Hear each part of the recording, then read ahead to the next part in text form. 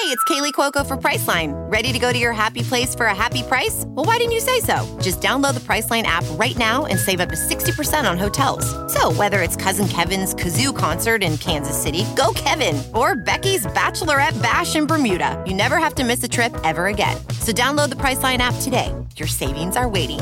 Go to your happy place for a happy price. Go to your happy price, Priceline.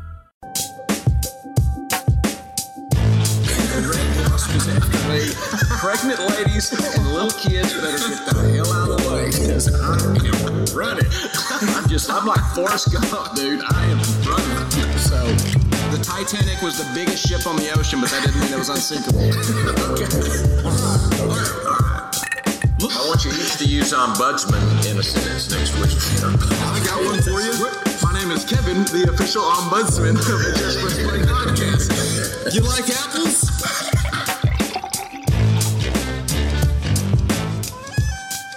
All right, welcome into another edition of the Just Press Play pod. We are getting set. I'm here with LJ and Pops, as always. And guys, finals are getting ready. Stanley Cup finals, NBA finals, they're both set. Yep. I thought you were talking about class finals, and I just had like a nightmare.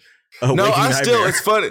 It's funny, and you might have this too. Like, I've now been graduated for a little while. I haven't taken tests or anything, but there will be mornings where I'll wake up, you mentioned that, where I just know I'm forgetting something. Like I either didn't get a paper submitted or something. And it takes like a good 5 minutes for me to realize, okay, I'm not in school. There's no way I missed a paper. I have a very specific dream that comes out at around this time or around late winter, every single time we hit one of those. And specifically, it's that there's a class that I've got a final for tomorrow that I haven't been to a single day of because I forgot about it as soon as I signed up for it. And so I've got to, and so I, like you said, I spend 5 minutes thinking, how am I going to deal with this? Do I email the teacher? Do I just show up and try to take the test before it finally hits me like, oh, right. I'm not in college. Okay. Yeah. Then you realize, I swear, and I think this, I don't know when you finally get to the age it quits happening, but there'll be a dream or something. And I'll just know that I have a paper I missed. I was about to say, Dad, I can tell you, the age is higher than 54. I can tell you that because I'm 54 and but I have one little twist on it. I have dreams and I still have them, probably not as often, but 3 times a year, where I show up and I'm taking a test and I'm wearing my tidy whities. For whatever reason, I forgot to get dressed. I still have that dream that I'm sitting in class taking a final in my tidy whities. I mean, not boxer briefs, not boxers, tidy whities. That's what I'm doing. That's funny. Oh, man. That's hilarious. Still have that. Well, someone's dreams actually became a reality over the weekend, where our man Drake was dreaming about the Raptors maybe making the finals one day, and they have finally made the first finals in team history. Wow. Yep. So that what's up? Some required listening. This is unrelated to the game really, but 99% Invisible is a podcast about like the subtle design choices in the world around us. And they did an entire episode over the 90s Raptor jerseys. And it is a phenomenal. That big ass dinosaur on the chest. Oh, yeah. The purple dinosaur, the old Barney running around. And yeah. A whole episode, 99% Invisible, about the Toronto Raptors. I'll try to make sure we get a link on the show notes, but that's required listening for this week in honor of them making their first. Okay. You'll see this. I know everyone's talking about Drake, and Drake we'll get into a little bit, I think, about how Drake's going to be all over the place for these finals. But the biggest Raptors fan is not Mr. Aubrey Graham, but it's Nav Bhatia. I think it's a guy. You'll see him at some point in the games. He wears a turban. He's been living in Canada for a while, and he made his fortune off cars. Car sales. Thinking about it, and he has gone 23 straight years, and he has never missed or been late to a Raptors home game in 23 seasons. Wild. Wow. I see he even matches the turban with the uniform. This dude's rocking it. Yeah, you'll see him at some point in the game when that's Nav, and he's a really cool dude. And he talks about how the Raptors have unified Canada and how all the different it was kind of neat what I heard him talk about, how the Raptors do the Jurassic Park, where all the people go outside the stadium and they can all watch the game together. And he talks about how that kind of unified and showed diversity, because all these people got together, all these younger Canadians got together and realized, oh, I like this white Canadian, this black Canadian, this Indian Canadian. They all have a common interest. We're all just people and we like the Raptors. And now it like brought a whole group together. And that was kind of in the past 5 or 6 years since Jurassic Park got built. And he talks about how it's really been brought a lot of diversity and inclusion to the area. It's really cool. But very cool. He goes to I just can't believe the dude's been to 23 straight seasons of Raptors games and never missed. He goes to that every is 41 home game? games a year. Every home game. He says he's never been late. And he says it has forced him to miss a few special events in life. He's like, well, when his anniversary happens to fall on a Raptors home game, he says, he's like, well, it's my anniversary too. And he says nowadays, I was reading an article about him, and he says nowadays that people actually know, there's a Raptors home game that day, so Nav won't be there. He will not be making whatever event this is. So you got to think, my man has got to be happy. The Raptors they made, as you said earlier, made the finals for the first time in team history. And actually, to add a little interesting, I might throw some trivia at you. I'd be shocked if you get all these. But the Raptors advancing leaves only 6 of 30 teams have never made an NBA Finals. Can you name the 30 teams? How many? Or the 6 teams. The 6 teams.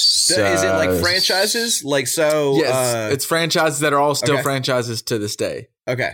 Sacramento comes to mind. Actually, Sacramento is in the longest drought. They have not made the finals in 69 seasons. But they have made it. They made it in 1951. I don't know who was there, but they made it in 1951. Wow. All right. LA Clippers. Clippers they have not been in 49. They haven't been at all in their 49-year history, the longest team. Milwaukee Bucks. No, I think they made it with Kareem at some point. Oh wow, yeah, you're Oscar. going way back. Well, the Pelicans. I guess you'd say the Pelicans, of course. The Charlotte Hornets. The Charlotte Hornets. Yeah. Vancouver, but they're not even. Is Vancouver? Are they still around? But it's Memphis now. But yeah, the Grizzlies. Okay, so Memphis. What I'm missing one, right? You got two more. You got 2 more. Oh boy, I'm starting to. You're gonna have to help me. Give me a little hint or something. No, no. Jeez. You lived in one of these. You lived in one of these towns before. The Nuggets, Denver Nuggets. Yeah, the Denver Nuggets in 43. And then the last one is I don't know a good hint, so I'll just tell you. All right. It was the Minnesota Timberwolves. They have not yet made the finals. Yeah, that should have got that one probably. Yeah. They didn't make it once with KG back in the day? Nope, they got close. But never made it. And that's when never made it. KG ended up leaving. But so interesting that the Raptors now can take their name off that list, which I'm sure they're happy about. But I wanted to ask you, Dad, how good, how much are we going to remember this Kawhi Leonard run? He's been putting on a tear. I have some stats for you, but I just want to throw that to you first. Well, the thing that has stuck out most to me with Kawhi Leonard is his 3-point shooting. He has really developed a good 3-point shot, and it's not the most beautiful thing I've ever seen by any stretch, but it's not Magic Johnson ugly. Sorry. Magic Johnson's great, but he had an ugly shot. But obviously once he's hitting that 3, by the way, at 38.3% for his career, 37.1 or 5% this season, which by the way, I just looked, I thought 37.5% from 3 was good. That puts him at 65th in the NBA. That's only good for 65th best 3-point shooting percentage.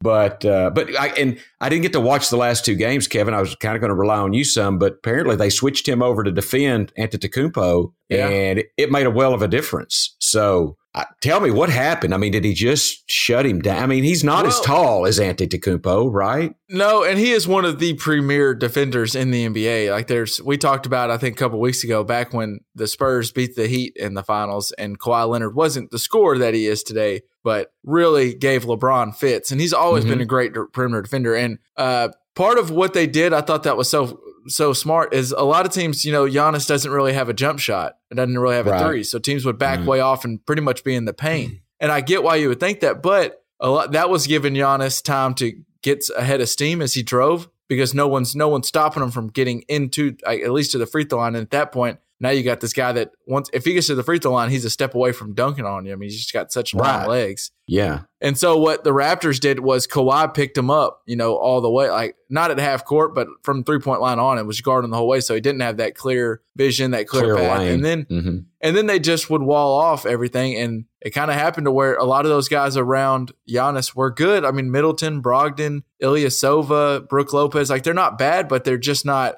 stars. And the Raptors decided if they'll beat us hitting threes, they'll beat us, but we're not going to lose to Giannis Antetokounmpo. And it worked. And they didn't. Can I read something? Yeah, go ahead. So I found this on the Milwaukee Bucks subreddit yesterday. It got posted by a guy named Pac-Man Wissy. And the post is called Giannis Got Exposed Last Night. And here's the body of the text. Yesterday, we saw the formula for stopping Giannis. All you need is one of the best perimeter defenses of all time, a former defensive player of the year at center, 2-time leader in blocks at power forward, and another good defensive power forward to double team and triple team him for 48 minutes. That way, Giannis will be limited to only 22, 13, and 5 for an entire series.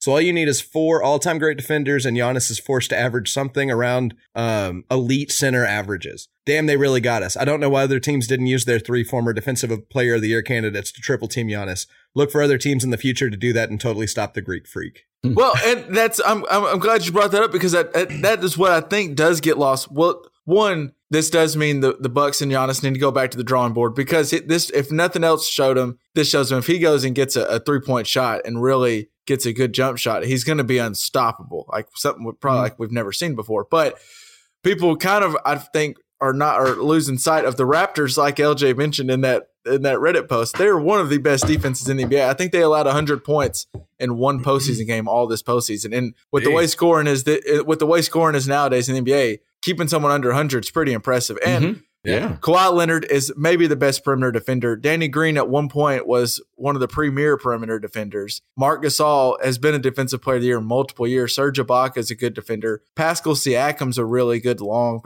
there's just a ton of good defenders on that team. And yeah, they did shut Giannis down to 22 and 13 and 5. So he needs a lot. He needs to get better and he needs to improve, but he's still 24 years old and there's still a long way to go. Well, and look at what's the difference between him and Kawhi. A little bit. Kawhi has developed that outside shot, which what does that? I mean, that opens up the space. So now you don't get out on me on the 3-point shot and I'll knock it down, or get out on me and I'm fixing to drive around you and dunk on your ass. I mean, he's unstoppable. Well, and that's what. And you mentioned it kind of off the top, and that's where if you're a Bucks fan, you have some hope if the guy gets in the gym. But I think this is where Kawhi deserves some credit. The way his game has changed from when he got into the NBA to now it's amazing. He got in the NBA was just basically a defender, and people thought that's all he's going to be is just a defender. And he went from, I was just looking at his playoffs per game averages since he got into the NBA. The first year it went from 8, the next year 13, the next year 14, the next year 20, 22, 27, and then 31 this year. This year he averaged, so far in the postseason, averaging 31, 8.8 rebounds, and 3.8 assists on 50% shooting. So it's just incredible the way his game's changed. And I think that gives some credit to some of these guys. It's just there's guys that are good, and then there's guys that improve every single summer. And Kawhi's one of those guys that he has got. There's something that he's improved on his game every year. Yeah. And an interesting stat I saw from him is the only guys to play a minimum of 12 games in the playoffs and average at least 30 points, 8 rebounds, shoot 50% from the field, and have a 25 plus efficiency rating. Kawhi ended it so far as a 28.5, but to have 25 plus here's the list of names. LeBron James has done it 4 times. Shaq has done it 3 times. Kareem Abdul-Jabbar has done it twice. Wilt Chamberlain has done it once, and Kawhi Leonard has done it once now. Pretty impressive list to put him on. Impressive company. Yep. I think I don't think we'll get into if we think they even have a chance at the Warriors, but regardless, this run that he has made has solidified him. He might not be the best player in the NBA, but there's an argument for him to be the best player in the NBA right now. And all I could think about watching that game was they showed Kyle Lowry, who's been with the Raptors when they couldn't beat the Cavaliers and they couldn't win, they couldn't advance, and they kept going and kept going and kept going, and finally they were winning. He looked so happy and looked just the looks on everyone's faces. They finally got over the hump and got to the finals. And all I could think about is, man, this has to hurt DeMar DeRozan watching this. Yeah. Because Kawhi Leonard in 1 year, it's like we forgot DeMar DeRozan's even was at the Raptors. And we talked about how that Nav Bhatia brought up how the past 5 or 6 years have really brought together a bunch of Canadians and brought together this Raptor fan base. And a lot of that is due to DeMar DeRozan. That was DeRozan. Yeah. And he got traded basically straight up. I mean, him and Pirtle for Danny Green and Kawhi Leonard. And Kawhi Leonard has just showed there's the next step. There's a next level. And Kawhi Leonard's now taking him to the finals. And it's just, I felt bad for DeMar DeRozan because it does have to hurt. He probably feels happy for some of his guys, but he has to hurt seeing this team succeed without him. Yeah. Well, and I looked, he had played 9 years in Toronto. So I think he was drafted by them. And I don't know if was he drafted by them or? Yeah, he was drafted in Toronto. Okay. So he's drafted in Toronto, played 9 years. 1 year in 16-17, he averaged over 27 points a game. I mean, DeRozan was he's a damn good ball player. He's just not Kawhi Leonard level. He's just not. Not many are. Yeah. No, I mean, it's just, I couldn't believe it. I just felt bad for him. And it is funny. I mentioned Drake. I saw this tweet on Twitter at some point, and I think it was from their at Lake Show Yo. It's like a Lakers Twitter. But it said LeBron went 710 straight days without losing a playoff game to the Raptors. Because if you remember, he swept them every single year. He went 710 straight days without losing a playoff game. He leaves for a second. Now they're in the NBA Finals. The East, you got to do better. But here's the question, Dad, and this is LJ's favorite thing. Well, let's go into this. Do the Raptors have a chance against the Warriors, in your opinion? They have a chance. And Kevin Durant will not play game 1, by the way. We don't know when he will play again, but he will not play game 1. Well, I looked at this a little bit. You know, Toronto has the home court advantage, by the way. Yeah. And what does that mean? That means they get 2 games and then they go to LA and then they come back. Game 7, if they don't do the 2-3-2, it is 2-2, 1-1-1 now, isn't it? Okay. Yes. Okay. Cool. But game 7, since the Heat cheated the Mavericks, they switched that 2-3-2. That is about the time. Yes, that might be the last finals playoffs that I really cared that much about, and I've just shut down since then. So maybe that's the. But I do think it's really interesting. The 2nd seed in the East now has home court advantage over the number 1 seed in the West, because they won one more game in regular season. I didn't know that it flipped like that, actually. I thought the 1 seed would have the home court advantage. It's just the best record. Whoever has the better record. But it's the best record. Now, also, by the way, I'm sure you probably know this, Kevin, but Toronto won both regular season games, just for what it's worth. One of those games Steph Curry wasn't playing. One of those games Steph Curry didn't play and Durant was playing, and went to it was a really great game. Went to triple overtime, and Durant scored 51 and Kawhi had 38 or something. It was a great game. But the other game, then the other one's weird. They went to Golden State and everyone was healthy, and the Raptors beat them by 19. It was one of those weird games. The Warriors had a couple of games where they got blown out at home, and it just is very uncharacteristic. But yeah, they played them twice and beat them twice. That says something at least. Yeah. So. And then I look let's go quickly on through this. The guards, who has the advantage? In my opinion, Golden State. I mean, Curry and Thompson. No doubt. No doubt about it. At forward, you got to give that to Toronto. I think you've got to give it. Especially with Durant. Especially with Durant's out. Now, having, by the way, Draymond Green and Iguodala to help defend Kawhi Leonard, that helps. That's going to help a lot. Center, I gave that to Toronto because of Gasol. I think Gasol is playing really good now. Which I'm really happy to see Marc Gasol. I am too. In the playoffs. I've loved his career. Now, if there's talk that Cousins could come back, if old Boogie comes back, that does change that dynamic a little bit. So, fine, getting close to the end here, the bench, I would give that a little bit to Toronto with Ibaka. Yeah, and Van Fleet and Powell, who I hadn't watched much, but I read a little bit. Van Fleet, the last 3 games, I think he shot 14 from 17 from 3. He was in a big playoff slump, and he credits getting out of his slump to his baby being born. His son was born, and ever since he hadn't missed a 3. He was like, I just need to have more kids, apparently. So, Coach. I mean, I'm going to say Nurse has really handled his first year at Toronto amazing. But I'm sorry, Kerr gets the nod at this at coach. Yeah. And then overall, I would give it to Golden State by experience, coaching, and the guards. The distance between those, the ones Toronto won, they won by a nose. The one that Golden State won of those categories, they won by secretariat-like level. So, by links. So Golden State's going to win the series. And I had a little naive young man, good friend of mine, that bet me $100 that Toronto would win. And I said, "Are you serious?" And he said, "Yes." And I said, okay. And so we bet $100 on it. Will this naive young man make another bet? Because I could use an extra $100.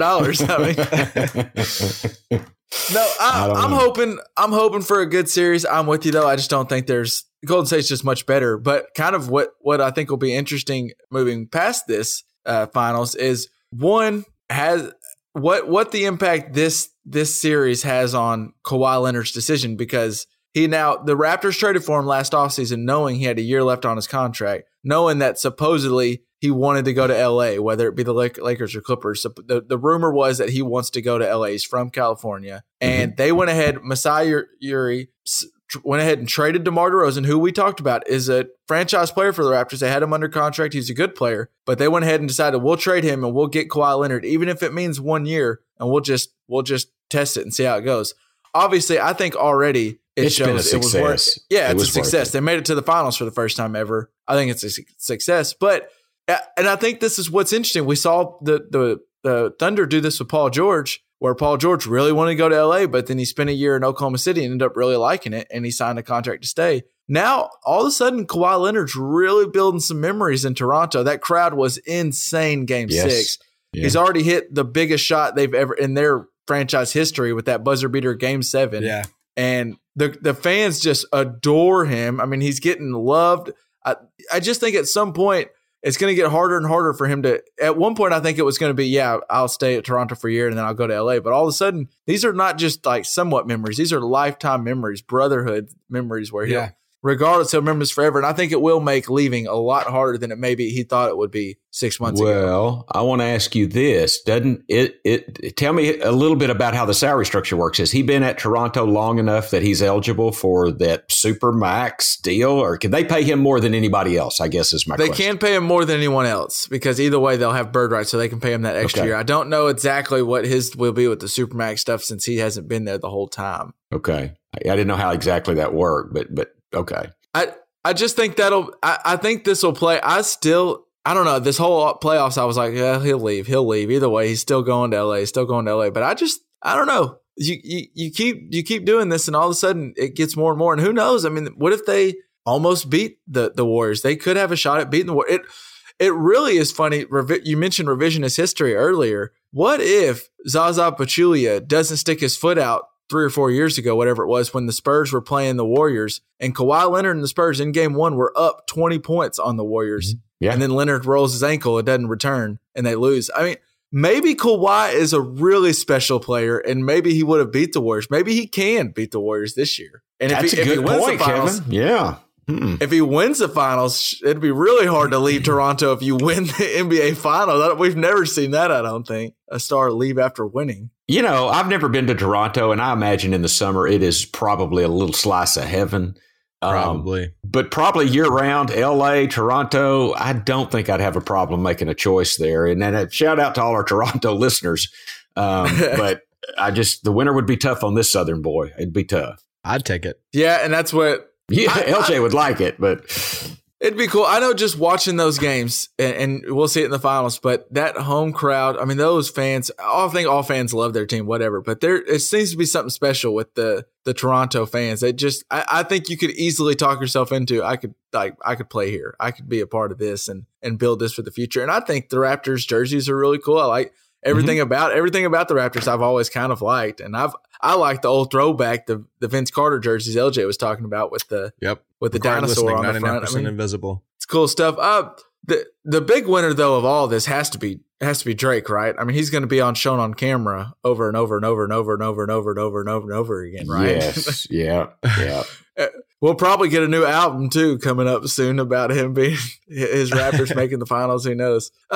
Last thing on free agency, at least with this group, Dad, do you think, is there any chance that Kevin Durant has now already played his last game in Golden State? I think there's a chance. Yeah, I really think there's a chance. And even if he does play, I do think he's gone. I think they're going to part ways and they're going to be somewhat amicable. But the more I see how this is going, I think he may have played his last game already. I think it could be fascinating if Golden State goes into Toronto, wins the first 2 games on the road. So they're up 2-0. They're now, 7-0 since Kevin Durant's been out. Yep. And now, does Kevin Durant come back Does he go ahead and sit and see if they win without him? Because it's almost like a lose-lose situation. This is how you get Tony Romo to retire, Kevin. We've seen this before. Saying, the answer is put your good players out there. What I'm saying is, if he comes back game 3, I know he's already tired of hearing the Warriors better without him. But if he comes back game 3 and all of a sudden it gets a little stagnant and they were to lose a game or something, I could see him maybe going, y'all just go ahead and win this ring for us. I'm going to head to New York after this. If Kevin Durant wants to sit, I don't want him on my team. And if the coach doesn't play him, then I don't think I want that coach either. I think that's you play your best players. I think you play your best players. You put KD out there. I just think it could be fascinating if all of a sudden KD comes back and that offense sputters again and it doesn't look as fun. The Splash Bros and everything. I don't know if he's played his last game, but I think he's gone after. I think he's out of town after this. I do too. And it's clear, like we said last week in our pod, that the offense is different. The offense is different for Golden State with Durant in the game. And that offense is clicking and rolling. Well, last game I saw it was. Yeah, they got a lot of rest. They've been and you know, maybe LJ, if he's got they say it's a strained calf. I don't really know what that means, but if it's like you can return, but there's a possibility at popping that Achilles, even if it's a small possibility, the guy's about to go into free agency. I'm not saying sit out just to sit out, but if there's a reason to. But he might have load management issues for the next couple of years, and he doesn't want other teams to. Yep. He could. So speaking of free agency, I wanted to get into you guys a little bit. We're not going to really break down the. I know LJ's pumped about this. We're not going to break down the All-NBA voting and who got first and second team as much. You can go find that content elsewhere. I don't know if you're coming to us for all of that, but I wanted to talk about how much the All-NBA voting impacts a player's either impending free agency with his current team or leaving to go to a different deal. And recently, we talked about it before, and it's the difference between max and supermax. And as we've seen in recent history, guys like LeBron and Kevin Durant, the max contract, the bird right, that 1/5 year for $25 million or $30 million wasn't enough to keep someone. They went ahead and signed 4-year deals because the dollar amount wasn't that much different. It was just an extra year, and these guys betted on themselves to go ahead and leave their current team. So the NBA came up with a supermax contract, which then allows a contract to go basically instead of 30% of a team's total salary, which is a max deal, the supermax is 35%. So, and I'll get into how much and how much money that ends up making. But the way a player qualifies to be a supermax, not anyone can get that. You have to either have been named to an All-NBA team in the most recent season before your contract runs out, or have been named to a Defensive Player of the Year award, or been named an NBA MVP. So it tries to whittle it down to where the Supermax only goes to the top echelon talent, so teams don't overpay guys that really aren't worth it. So, for example, how it is impacting guys this offseason. Kemba Walker with the Charlotte Hornets, his contract is now up. And since he made All-NBA, I think it was third team, he now has the chance at making a max deal would be 5 years, $190 million from Charlotte. But since he made the max, the All-NBA, he now can get a Supermax, which is 5 years, $221 million. So for him to leave and go sign with a new team, he could only sign with 4 years, $141 million, because he couldn't sign that supermax deal with the team he would leave to go with. So if he wanted to go play in LA with LeBron, he would have to sign for 4 years, $141 million. That means he leaves $80 million on the table to leave Charlotte. So the supermax is supposed to entice him to stay. And I get that. That makes sense. And I think you kind of do want to keep stars there. But where it seems to not make a whole lot of sense to me is Klay Thompson, on the other hand. We mentioned him with the Warriors earlier. He got the other end of this deal where he was hoping his contract goes up at the end of this year. And I think whether you believe what he said and what's been said, he wants to stay with the Warriors and he wants to make as much money as possible. Curry already got his Supermax deal. And so Klay's kind of wanting to cash in on his years there. And this year he failed to make an All-NBA team first, second, or third, which means 6 guards got voted over him, which means he will not be able to make that Supermax deal. So he can sign a deal for $190 million, but he won't be able to make that 5 years, $220. So in essence, by not making an All-NBA team, he missed out on $30 million. So I guess my question is, does that seem right? Does the NBA voters, the vote, it goes to 100 NBA writers and media members are the ones who vote on this, and they basically decided that he won't make $30 million. And there's a video we'll post in the show notes of Klay Thompson learning about this in real time a reporter tells him. It's kind of tough to watch. It really is. I saw someone say this, and it's like watching a guy lose $30 million in real time, because they say, what is your reaction to not making the All-NBA team? And he was like, oh, I didn't make it. And they're like, no, you missed out on it. Russ and Kemba were third team over you. And he just basically said, I've made it to 5 straight NBA finals. I feel like I must be pretty good if we've made it to 5 straight NBA finals. I don't know. You tell me if there's 6 guards better than me. I don't know. If I'm a writer, I don't want the responsibility of maybe a guy losing $30 million on my vote. What is your thought about all that, Dad? Somebody's got to vote on it. I think the only way you'd make that better is somehow make the players vote for the All-Stars, put it in the players' hands. But still, that could become somewhat of a popularity contest. But most elections are a popularity contest. Somebody's got to be the deciding factor. I will say this about Klay, and I mean, I think it's clear on here what I think about Klay, but he is not a guy when it gets dirty, and we might have talked about this some last week. I don't think he needs help to get his shot off. He's got to run, get clear, get a good pass, off a cut. He's not. He can some, but he's just not a go-to guy, get your shot off kind of guy. Do you remember us talking about Game 6 against the Rockets where Steph Curry couldn't make a shot to save his life, and who saved the first half? In the first half, he did. He did, but would you agree? Would you say that? I mean, more often than not, Klay needs a good we pass. Also don't know. We also don't know. He hasn't been on a team where KD has been there. Well, that's true. That's true. I think there aren't 6 guards better than him. I hate that happened, because I think he deserves to get paid. I think he is part of as good a backcourt as I've ever seen, maybe arguably the best backcourt in the history of the NBA. I think that's worth discussing. Yeah. And, I hate he didn't make that All-NBA team. He didn't get that $30 million, but I think it kind of shows the epitome of how good a teammates he is, because he completely embraced Kevin Durant coming and gave up shots and gave up statistics, and that he hasn't made an All-NBA team since Durant got there. And it's not that Klay Thompson has gotten any worse. It's that he's realized, our team can be that much better if we add an MVP. And he's allowed that. He's been selfless enough to allow that to happen, as Steph Curry has done. And I just think I feel bad for him for not making it. But the interesting thing I pointed out, the part that I don't like is we don't even really know what the criteria is for All-NBA. Like, if you're a voter, do you like some voters are big on, they want you to, they don't like load manage. They're like LJ. They don't want you to rest when you're healthy, and they want to see you play 80 games, or maybe they want to see you score 25 points a game, or maybe they want you to be the most valuable to your team. We get the argument every year of when we talk MVPs, who's better and who's more valuable. I just think it's also subjective and objective in these guys. These media members are really determining a lot of guys' salary. And then I looked at it. So it's voted on by 100 different media members. Therefore, Klay could have paid all 100 of those members $100,000, and he actually would have still came out a positive $20 million on the deal. When are we going to start getting bribery? I mean, if I'm a writer, I'm just saying, at any point, if anyone's listening to this, if I ever become a voter for All-NBA, you can buy my vote. You can buy my vote. I will just say you just lost your vote now by saying that on forever. Podcast. Forever. You got to be a little bit more subtle, but well, hey, but look at this. Look at Klay. I'm sorry, LJ. Let me say this real quick and I'll be done. Look at Klay's trade-off. Klay, I would definitely make $180 million and have 5 championships over making $230 and maybe not having any. I know that's not the difference we're making here, but that still makes up for about $30 million, I would say, the 5 championships. And he's going to make that money. He's going to make some of that up just in the Bay Area if he wants. So I would take that trade. I would. I know it's a lot of money, but $180 million, I could do without 30 if I just had to.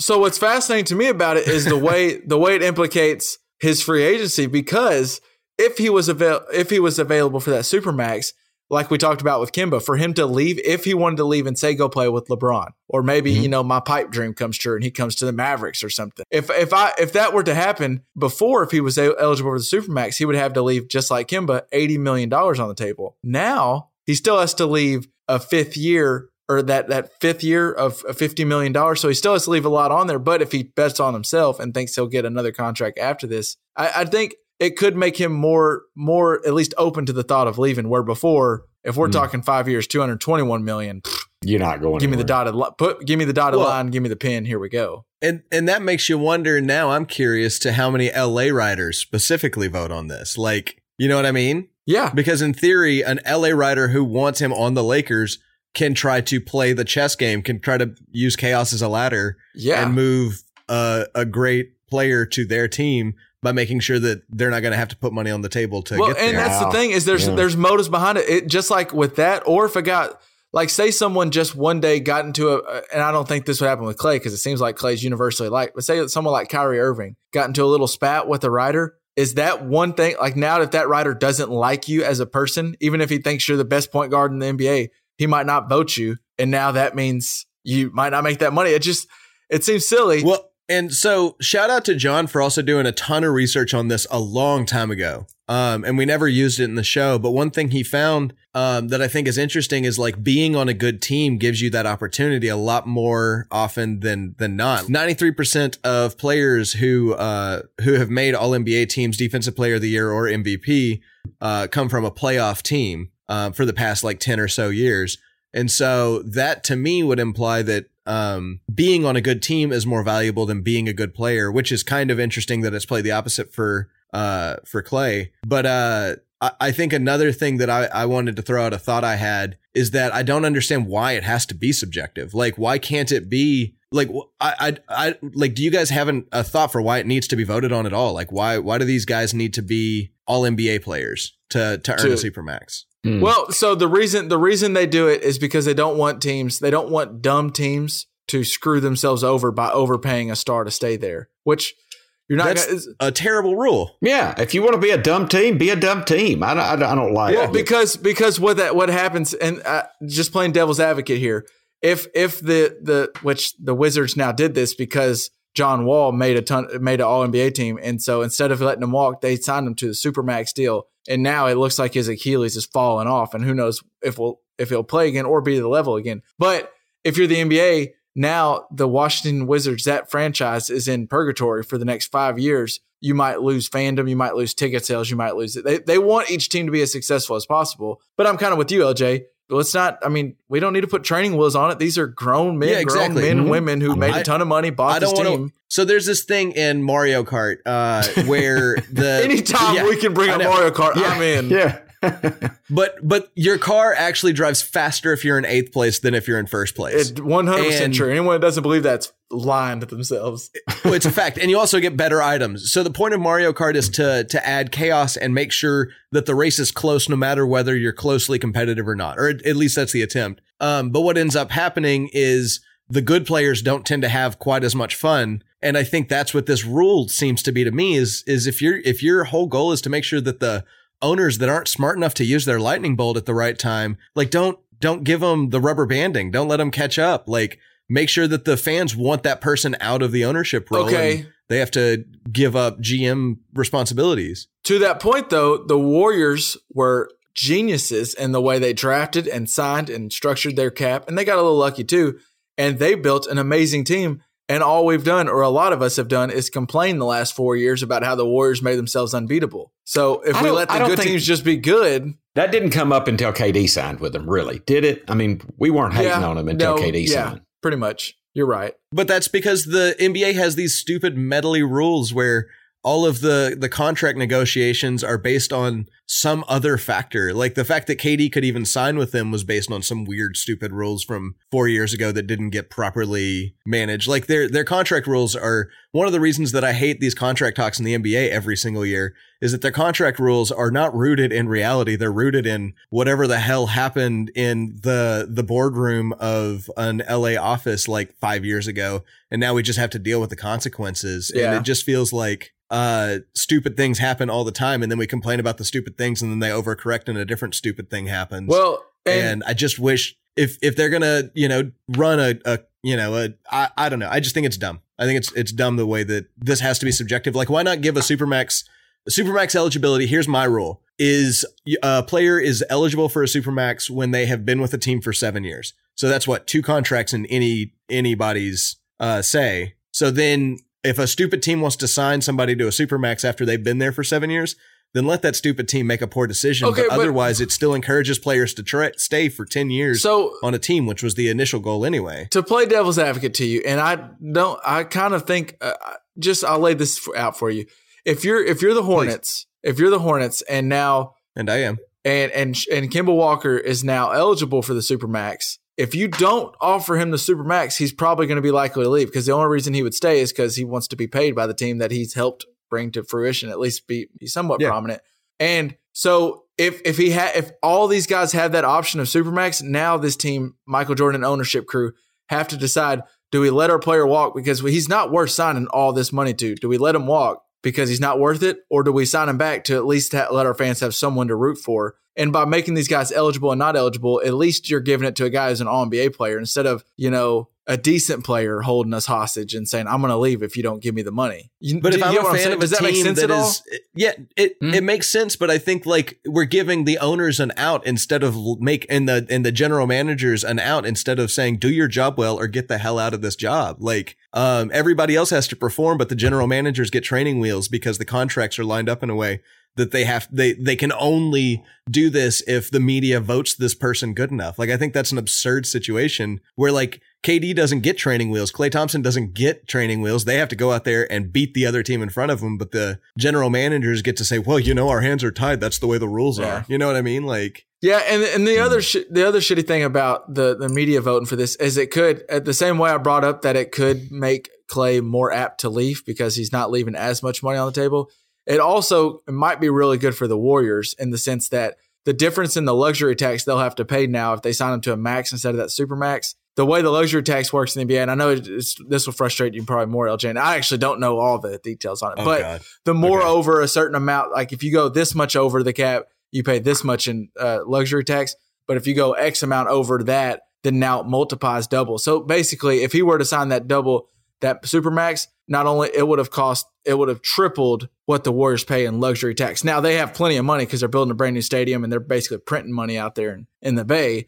But someone in that front office, the ownership was like, whew, now we can sign Klay for $190 instead of $220, and we don't even have to and we're not doing him wrong. We can say we're trying to pay him as much as possible. Like they get painted as the good guys when really. So in the same way you talked about, a little bit of conspiracy or motive. Could the Warriors go, hey, actually, writers, we would like y'all not to vote him All-NBA so we can sign him for cheaper? I don't know. Absolutely. I just think when all this stuff starts going around, there is some motives. I don't know if it's that crazy. I'm a conspiracy guy, so I probably always am more apt to believe in the ulterior motives. But I just think it's silly. I'm with you. I think it's weird that media members' vote determines whether a guy can pay. And now after talking with you, I'm kind of with you. Take the training wheels off. If the Mavericks don't know what the hell they're doing, then get whoever's running the show out of the top. I mean, that's quit enabling them. Yeah. We're enabling them. That's what if someone with dependency or whatever, don't enable them. Let their consequences. Right. Let them suffer the consequences of their actions, and they change or do something different or get fired or whatever.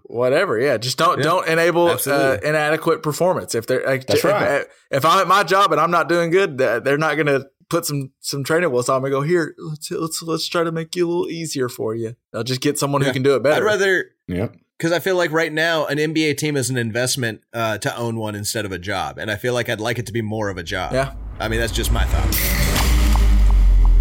Speaking of jobs, a guy recently got one over the weekend and it kind of caused a little bit of a stir.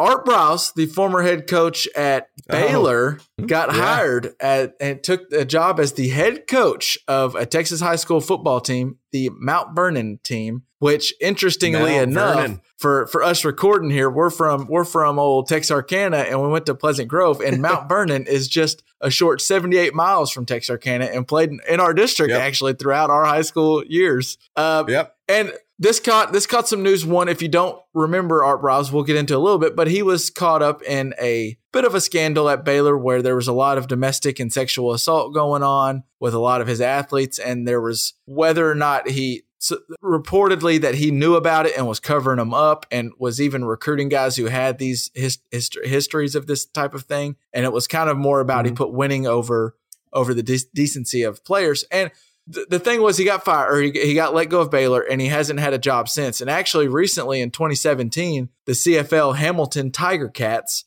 tried to hire Brous as an offensive assistant. And after 12 hours of media outrage and sponsors threatening to pull their ads, they actually rescinded the offer and decided not to hire him because it wasn't worth people were upset about him getting the job. Yeah.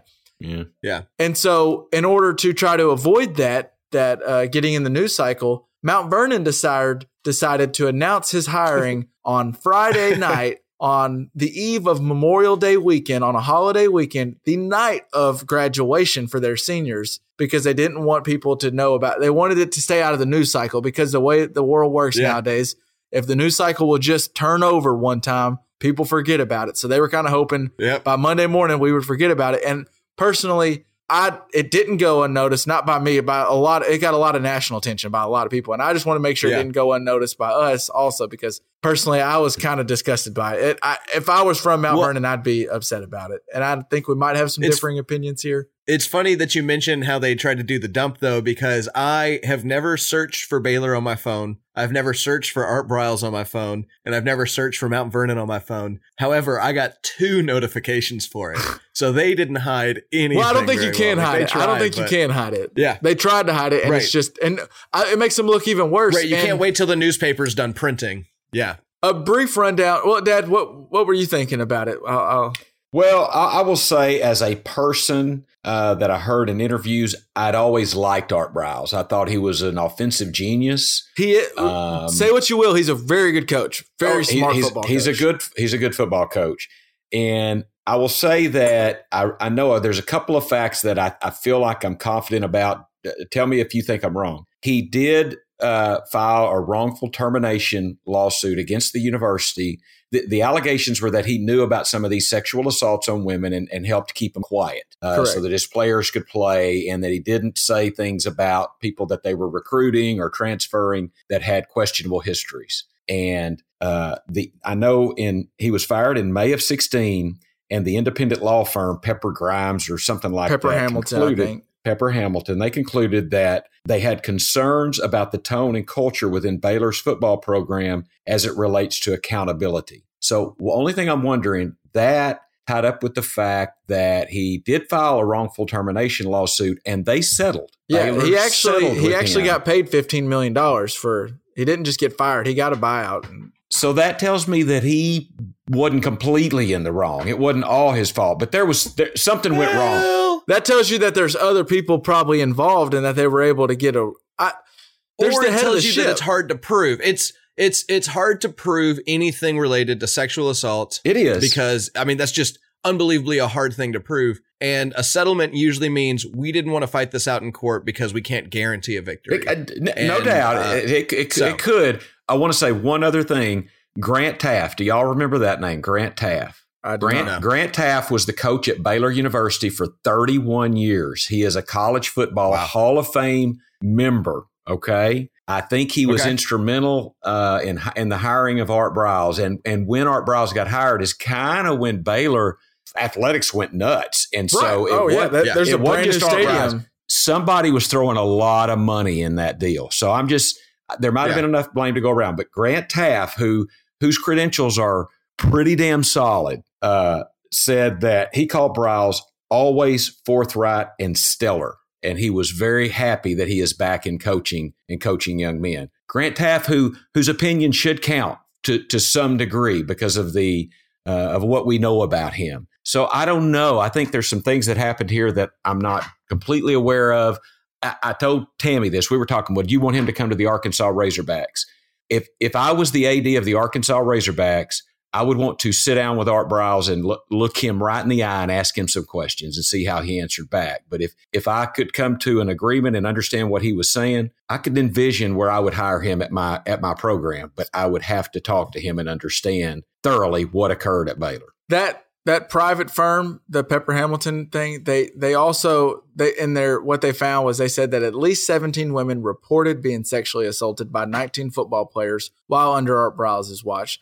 Now, that we don't know for sure if that's on Art Briles or not, but that happened. That was reported. And then one of the many other lawsuits alleged that there were 52 acts of rape, including 5 gang rapes during a 4-year period while Briles was coach. And while those numbers were never independently verified, another report lists 19 players involved in 17 instances. So there's a lot that happened. And I think at some point we talked about it with Rick Pitino when he's at Louisville and different like paying scandals where at some point you're the head of this ship. And either you didn't completely agree with you, either Kevin. You didn't know because you didn't want to know or whatever, but there's something going on. And there's a lot of guys he recruited where you can go back and look and I can pull some articles up for you that do more research, but there's guys that he recruited that had a history of had some sort of history, but he would look past that because they were good athletes. And then to know this stuff was going on, it's just, I don't know. It's just, it's tough to me to see him hired. If I was a parent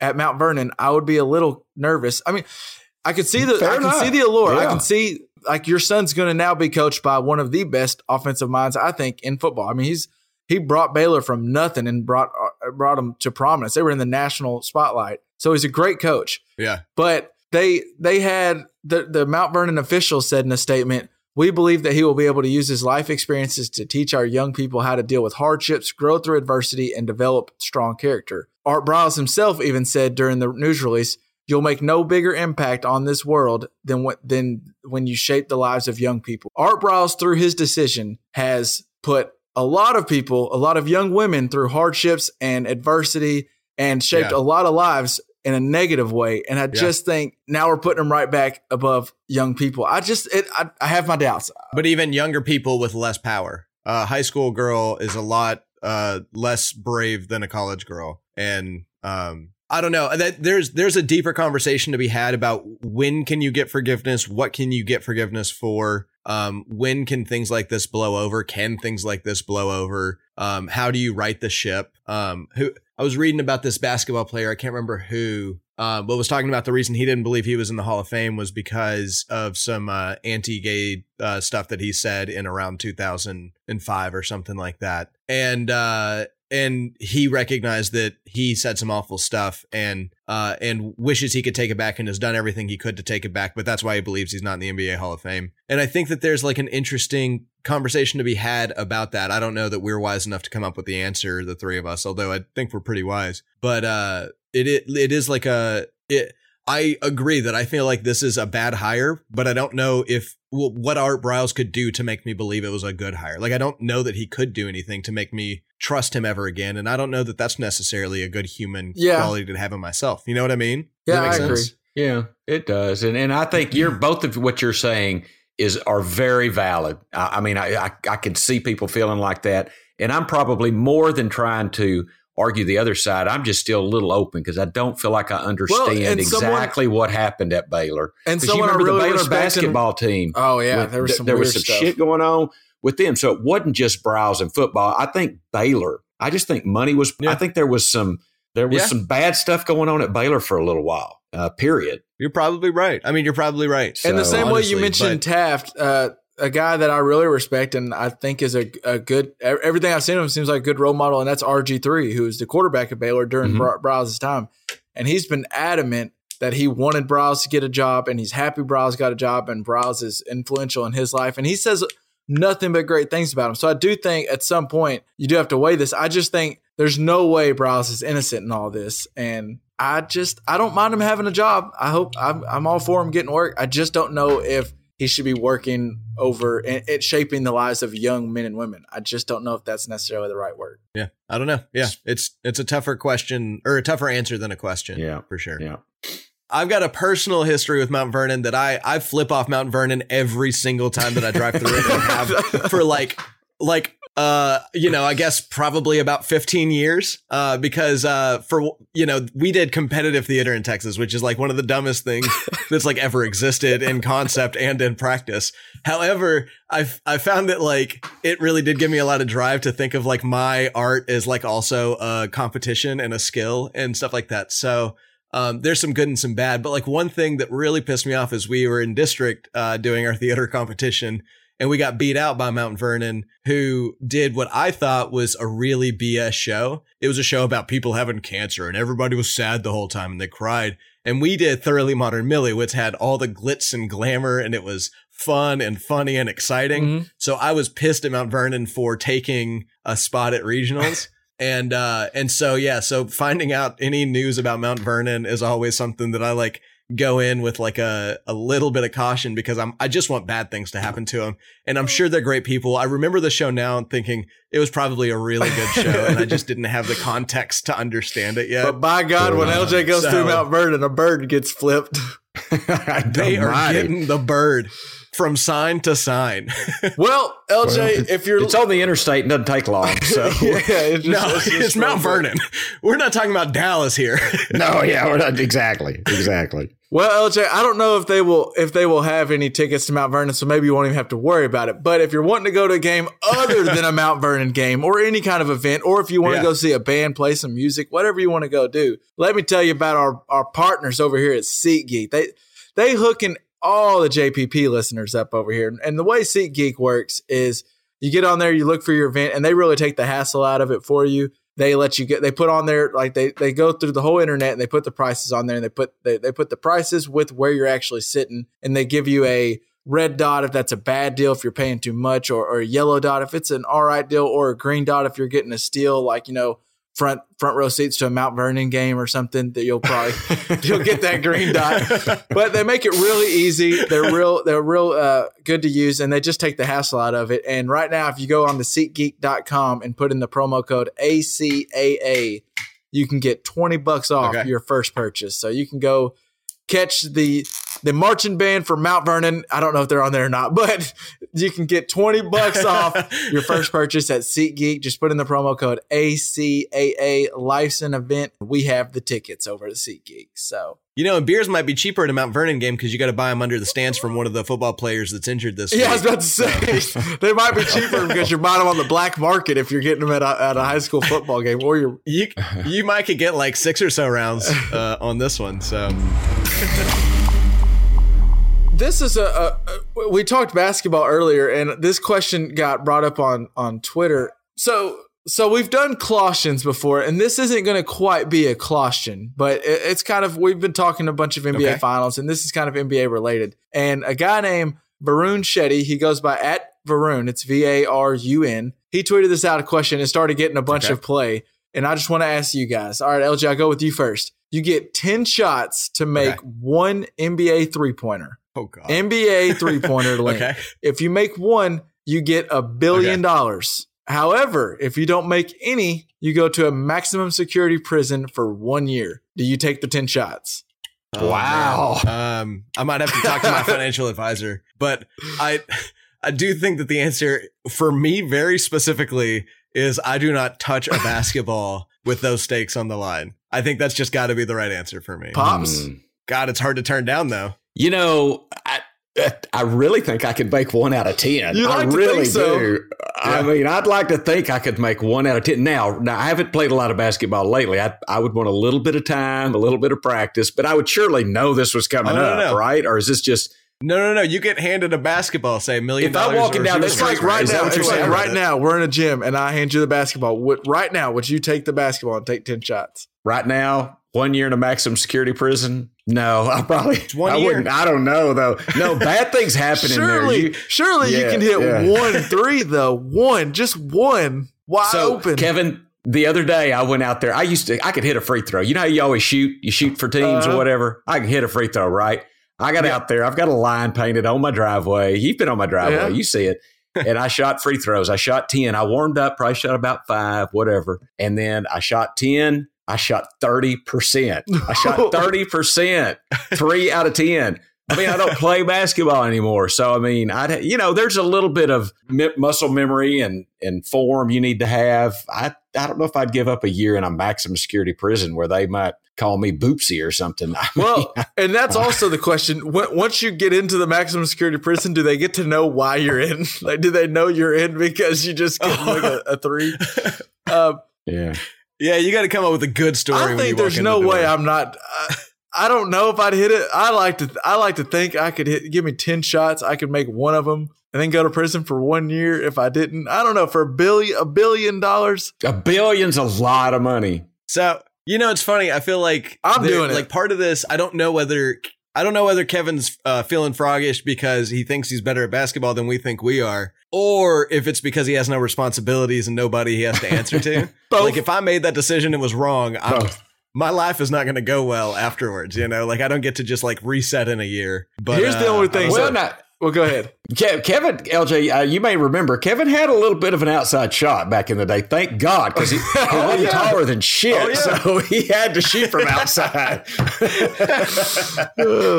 I mean, you've grown a little. You've grown a little since then. I mean, up and not out. You were the round mound of the 3-point shot at that point, I think. So the question I have on this, though, Dad, is say you decide you want to do it. What happens? You miss the first 5 3-pointers, all of a sudden you're 0 for 5, and you got 5 left. Like the pressure you're going to start feeling.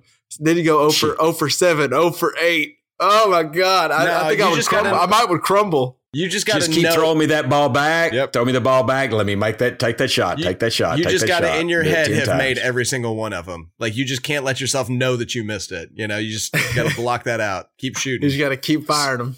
Yep. So Kevin, where are you going to shoot from? Oh, good question. Where are you going to take? Where on the 3-point line are you going to shoot from? That's a great question. Top, side, corner. The corner three is always, the good shot. But I think I would probably shoot on not straight ahead. I don't like the straight ahead three. Probably on the wing a little bit, over on the right wing. I want as much backboard as I can get my perspective on. That's what I want. Yeah.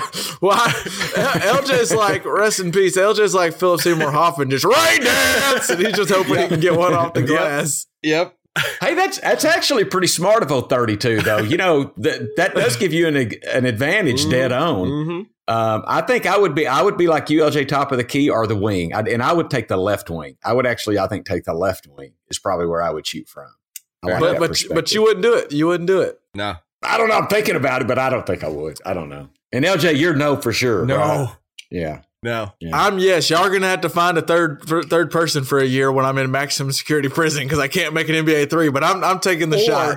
Or we quit our jobs. Podcast. Yeah, we quit. Yeah. True. We be Kevin's helpers for the rest of the day, rest of our lives. Yeah. Well, what you need, Mr. Kevin? You need some more what is that? Pizza rolls? You need some more pizza rolls? I need a plate of pizza rolls and some beer. If you could just grab that over. I would happily. I'll be right back. Right back with it. Speaking of beer, what I also saw this going around on Twitter. A bunch of people were weighing in on this one, and I couldn't. I was in my head thinking about it all day on Saturday. Yeah, maybe this says something about me. I don't know. But what is the best beer? LJ, I know you thought about it. And just an example question for anyone out there, not necessarily a brand of beer, like I know Pops, if he's out there at the river with the Flanagans, it's a Miller Lite. But what is the best beer as far as, is it a beer on the lake? Is it a beer on the river? Is it a beer after mowing? So LJ, I'll just throw over to you. I totally misunderstood your question. I was thinking, what's the best beer on the lake? And also, what's the best beer after mowing? Like, I had different answers for those. Oh, wow. Well, lay it on us. Well, I mean, do tell. I'd like to hear. What is it? Well, no. Let me try to answer the question first, and we might can come back to that. I think the best beer is probably a shower beer after a hard day's work. I think that's the answer. A shower beer is good. Yeah. Not much like a shower beer. Explain are you having a beer in the shower? Absolutely. Or right after you're getting ready to go take a shower. You take a beer with you to the shower and you pop it open and you get it and you kind of put it on the side or something where you can just take a drink while you're showering. Or something about when that hot water's on you, that cold beer. I think though a little bit, LJ, about a shower beer to me. See, you mentioned it after a hard day's work. I think the shower beer is more nostalgic to me because it's like when I had shower beers, it'd be, all right, it's 9:00. Friday night, we're getting ready to go out. Let me go get my shower on. And that first beer is like, here we go. We're getting ready for a fun night. And so every shower beer kind of makes you, it's like that clean slate. And now I'm cleaning my body and I'm getting that first beer of a good night here. We're getting ready. Your weekend mistakes don't count anymore. Yep. So, but LJ, did you have more? I mean, it sounds like you have a brand for each different event that you're doing. Well, no. Well, so like my general beer is probably like an old standard, like an old style, some like pretty generic American beer, a light beer, something like that. I don't know. But like my beer with friends is like an IPA usually. And then like a beer at the river is usually like some sort of Mexican beer. Like I just had this one called Cusqueña that I really liked, but like some sort of like golden looking Mexican beers. like the water sports beer. And that's kind of where I went with it. But like after mowing a lawn, you don't want an IPA, in my opinion. You want some a Miller or PBR or something like that. That's the direction I took your question. There is something about that. You just got done working. You feel like you accomplished something. You got the yard mowed or whatever, weeded to the edge, whatever. And then you go over to the garage, to the beer gerator, and you get just a cold beer. That's a good one. That is a good one. Dad, what say you? I want to hear some input from you because you got some experience on me and Elle. Yeah. Out of all the suggestions that you passed out, I'll take a beer on the water. I like a beer at the lake, a beer on the river, in the sunshine, and it just goes down good. I know one time I was out in my boat riding around, and it was over the whole day, but we got back and Tammy was helping me throw the empties away. And when we got to double digits and I had been the only one in the boat, it was like, whoa, wow. Those beers were tasting good out on the water. But now, and some people probably would look, I was fine. I wasn't, but because you drink them over the course of the day, it's still probably not good. Sweat and probably not good. I wasn't drunk.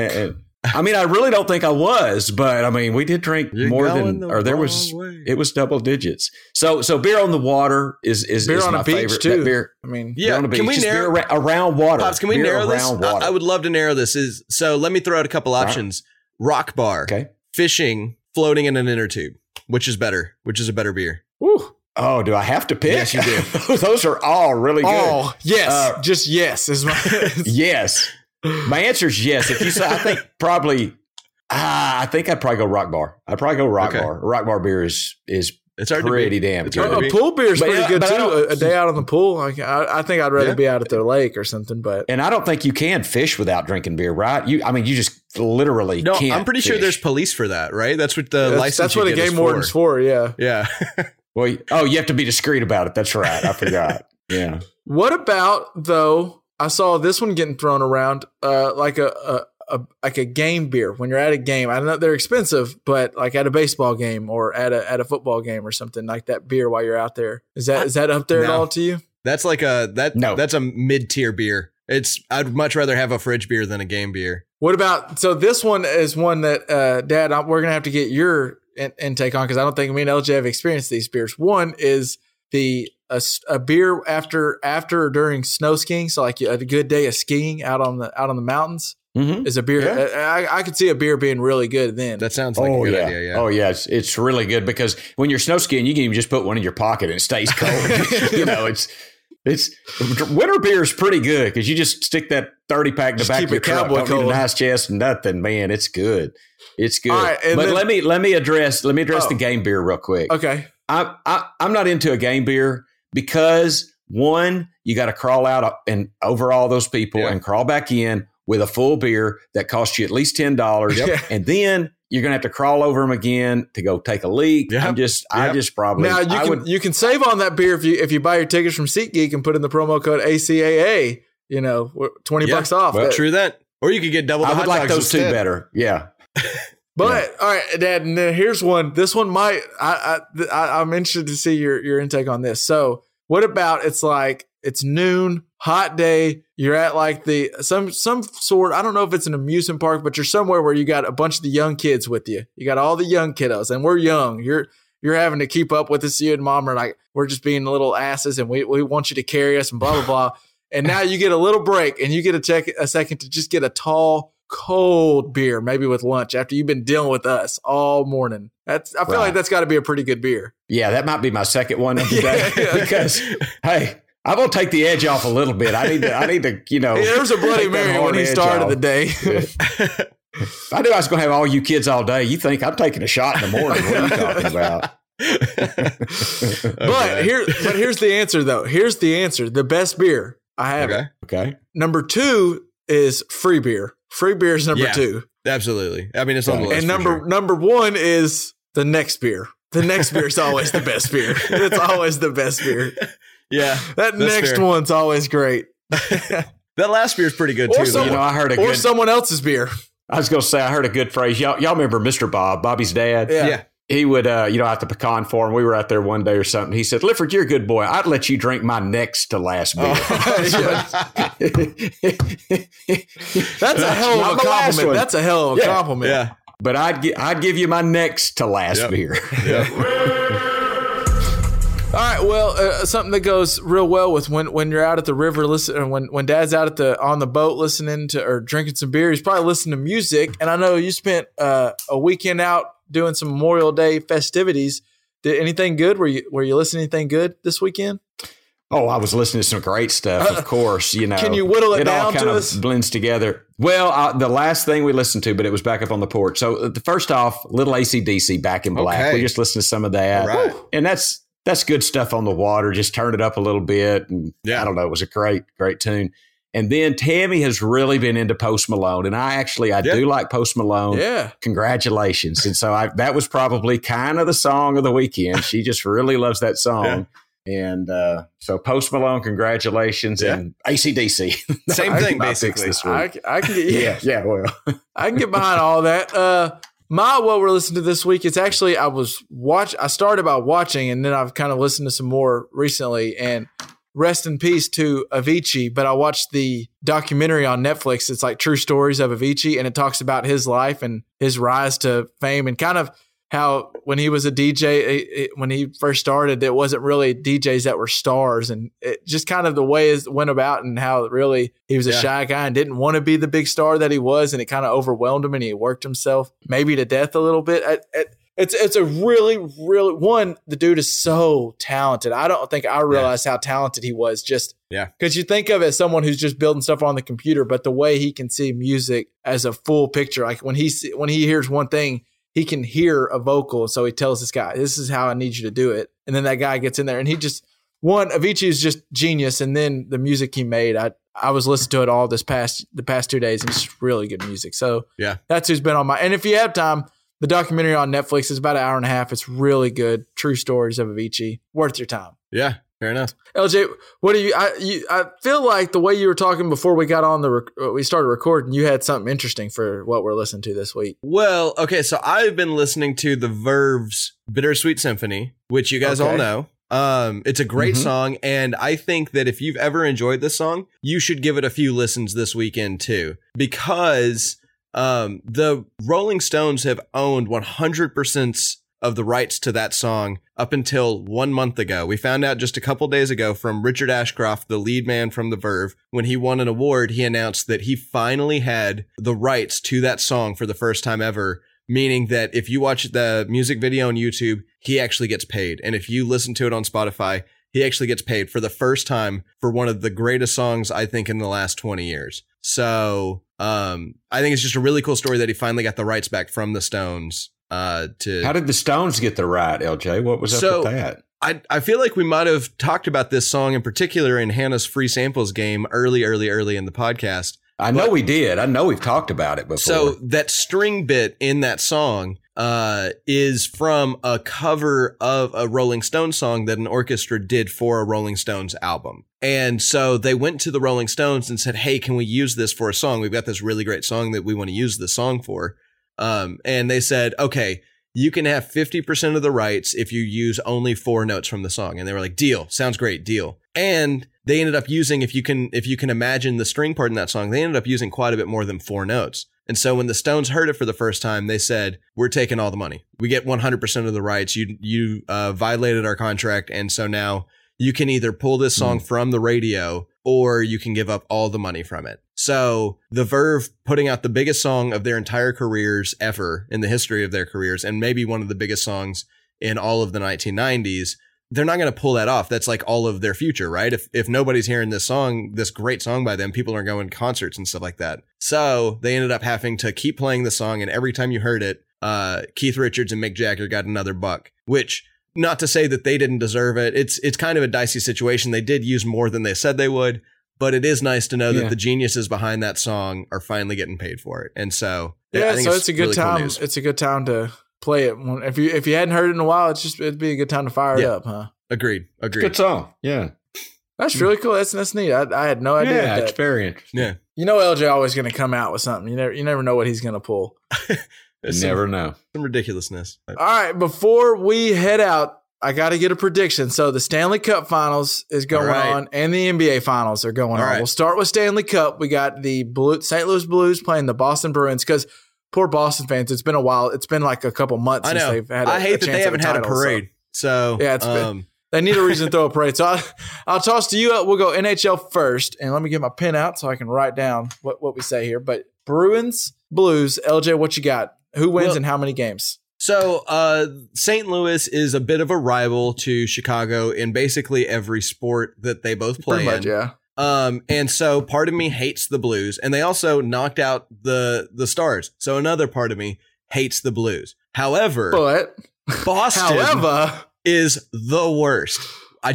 The Red Sox need to never win another game. The Patriots need to never win another game, and the Bruins need to never win another game. And I'd be a pretty happy camper about that. Plus, I do think this is like a serious, like Canadians must be overjoyed right now because the Raptors have made the playoffs, and the St. Louis Blues is one of the most Canadian teams in the NHL. They've got 19 Canadians and 4 Americans, as opposed to the Bruins who have 14 Americans and whatever the number is, Canadians. So they're pretty well, not by team, but by people, they're pretty well represented in the Stanley Cup final. And then by team, they're represented in the NBA finals. So I'm going with an all Canadian championship this coming, these finals. And I'm going with the Blues and the Raptors. That's what I'm doing. Blues and how many games? Or do we want to go games or just go Blues Raptors? Well, seeing as how it's tied right now, nothing's going to be spoiled for me. I do think we'll just call it 6 games just to put a number by it, but I have no idea. And then for the NBA, I'll take it 7. All right. I hope you're right that the finals go 7. Yeah, I do too. Pops, what do you got? Blue or you got hockey, and then we'll go NBA. Yeah, I'll go hockey. So I'm gonna take St. Louis. Right. I'm gonna take St. Louis. Don't have a lot of reasons behind it, but I'm gonna take St. Louis. And I'm going to take what I think is the obvious choice in the NBA. So Golden State. I think Golden State's going to win it. I think they're going to win it I think that Toronto's going to get a couple of games. So I have to make a prediction. St. Louis in 6. I'll go with the same thing LJ did. And I'm going to say Golden State in 6. All right. Golden 6. Okay. 6 that's a little more than a gentleman's sweep. That's a series. It's a series. For hockey, I'm going to go with, I would normally, kind of like LJ said, they're not a rival to my team as much, but they did knock out the Stars. And if I have a team in hockey, it'd be the Stars. So I kind of was a little salty with the Blues. But also, as LJ lamented, I don't need to see any more Boston teams win any more championships. I'll be fine if they don't win anymore. So I'm rooting for the Blues. But for another reason, it's the first time they've ever made the finals, the Stanley Cup finals. So that's cool. And for their fans and stuff. And also, I saw the St. Louis Blues team surprised all their employees by sending them all to Boston for the first game. Whoa, that's cool. For free. And get this, the Blues sold out their arena for game 1, and game 1 is in Boston. So the fans packed out the arena. That's amazing. There's a video, I'll put it on our show notes, of them going crazy after the first goal. I saw it right as we were getting ready to start recording. That's something else. So those fans, those fans are cool. It looks like a cool organization, and they've never been to the finals. Let's go. We're going to go Blues in 4. We're going to sweep them. Blues in 4. Hey, they've been killing at these playoffs, so that's possible. Blues in 4, and then, there's not much. You don't need much analysis from me. Warriors are just really good. Warriors in 5. I mean, just really good. They're just really good. It's kind of like LJ when he takes his notes. Just the best team's going to win. But Dad, I thought you might find this interesting. Did you know, and LJ, you'll find this too, Danny Green, who is now playing for the Raptors, he was part of that Kawhi Leonard trade. He helped extend the mind-blowing Shaq final streak, which is in 36 straight NBA finals. In the last 36 NBA finals, they've included at least one player who has played with Shaquille O'Neal. Whoa. Really? The streak goes all the way back. The last year that a finals was played without Shaquille O'Neal was the 82-83 when the 76ers played with Julius Erving and Moses Malone. And the streak Neither have ever played with Shaq. The streak started the following year when the Celtics beat the Lakers in the finals. Greg Kite, who later played with Shaq for 2 years in Orlando, was on Boston's team. And Byron Scott, who was a Los Angeles Laker, played 1 season with Shaq after his move to the Lakers. But so what year did you say was the first year? Say it again. The 83-84 year would have been the first year. And then let me see. Ever since he did play for, I think, 6 NBA teams, but since, at least one player that's played with him. He started playing in the NBA in 92. So this streak has been alive from 10 years before he started playing to what are we at? 8 years after he played. This is amazing. Yeah. Wow. Man. And a lot of time, for a while, it was being carried there by LeBron because he played with LeBron. And so LeBron had made whatever it was, like 8 straight finals. And this year it looked like it was going to break, but nope. Danny Green was drafted by Cleveland when Shaq was on Cleveland. So the streak lives on for one more year at least. Unbelievable. Wow. Very cool. Wow. All right. That'll do it for another week of the Just Press Play pod. We appreciate you joining in with us. If you have any thoughts or want to share anything with us, you can find us on Facebook or Twitter on our website at justpressplaypod.com. Leave us a comment. We'll put some show notes in there. We'll have some good ones for this week. And make sure if you're going to any games, check on SeatGeek and put in the promo code ACC. ACAA. ACAA, yeah. You can try the other one, but I don't think it works. If you want to make sure to get the $20, put in the promo code ACAA and get $20 off your first ticket. If you've got a bookie, bet against the Blues because we were unanimous. I'm just throwing that out there. Well, I was about to say we're unanimous both, but no, we got LJ with Raptors and 7, so never mind. Yeah, just bet against the Blues. Hit my bookie up, put in the promo code JPP, and you'll get 50% off and get an extra on your deposit. So, and bet definitely Bruins because we're all wrong. It's been decided. It is known. That's right. We KO'd them. All right. That'll do it for another week, guys. I will catch you on the flip side. Catch you on the flippity flip. Zippity zip. Peace. Okay, go down. Ready. Remember that book? That was one of my favorite Dr. Seuss books. Go down. I don't know if I feel like I remember. Maybe the Diggiest Dog. The Diggingest Dog. Yeah. There was the Diggiest. He was the Diggiest Dog. I thought it was the Diggingest. Am I wrong? I don't think there was an N, not the Diggingest. It was like the Diggiest. The Diggiest Dog. Diggiest. The Diggiest Dog. This is important enough to look up right this second, I think. I put a buck on it. Okay. You want it? Yeah, I'll put a buck on it. We'll put a shot of Malort. Oh, boy.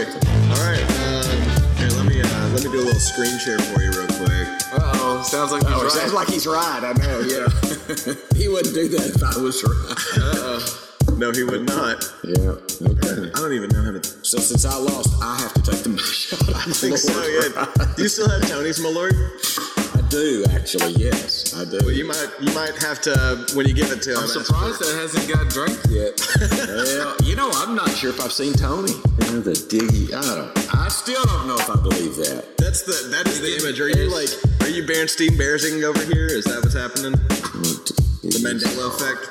I don't know what you're talking about. You don't know the Mandela effect? Oh my God. Okay, that might be a topic we'll see if we have time for it this week. All right. It is the Diggingest. It's the Diggingest Dog. Gosh dang it. Right. I think they've changed it. I think they changed it since back in the day.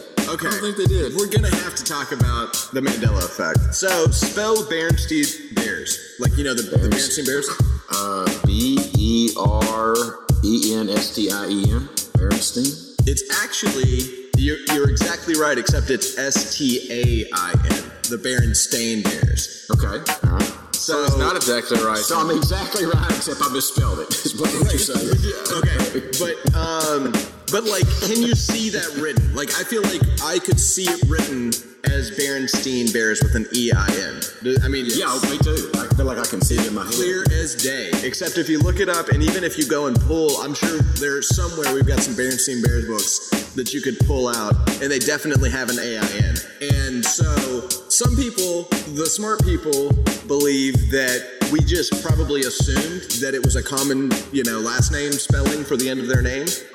But some people assume that we are in an alternate universe where they have messed up one of the details And so they have gone back and changed a lot of things, and what they missed was renaming the Berenstain Bears to what it was in our universe, which is called the Mandela Effect, because a lot of people believe that Mandela died in prison in South Africa during apartheid. And there's all sorts of issues of people, like a mass group of people believing that something was exactly this way. They remember it very vividly from their childhood, and it turns out that it must have been another way, such as I think it's Sinbad being in a movie called Shazam instead of Shaq being in a movie called Kazam. Or maybe it's the other way around, but let me look it up.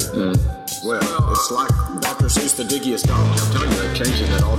Yeah, and so that's the thing. Yeah, so you're I can see it. I can almost see it. Yeah, the title of that Dr. Seuss book, The Diggiest Dog, and you clearly just showed me that the alternate universe has come in and changed it to now the diggingest dog. Right. Somehow everybody else is wrong and you're right. And I'm right. And that's with the Berenstain Bears. Like, why didn't we call it the Berenstain Bears? Like, that's always the argument. Is like, if we would have known it, if it would have been spelled that way, we would have said it that way. And so yeah, we're in an alternate universe where for some reason they decided to mess up the spellings of things. So. Well, we talked about before on the pod that as Dad brought up, our memory's not always the best. You know, things that we are absolutely certain to be true.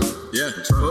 What pod was that? Was that in the Free Brian Williams one? Free Brian Williams by who? Malcolm Gladwell. Season 4 of Revisionist History is coming out in June, by the way. Oh boy. We have a whole set of topics to talk about. I know, all good do so. So you're telling me, LJ, it's just whenever I'm wrong, though, whenever I think I'm right, but I'm wrong, I can just claim that the Mandela effect and that everyone else is actually wrong. But I think that sounds about how I usually go about my life. The thing is, you got to vividly be able to picture the fact that you were right, and then usually it helps to be able to find 2 or 3 people that agree with you. And then, Mandela effect, that's all you got to say, and everybody's going to be like, usually I'm on the limb by myself. I can't always find people to agree with my dumb takes. Then you just call that wrong. That's all you get. Sorry. So, but I get $1, I think, is that? Yeah, that's Malort shot. I said a Malort shot. Yeah, I have to take the shot. Shot of Malort. Because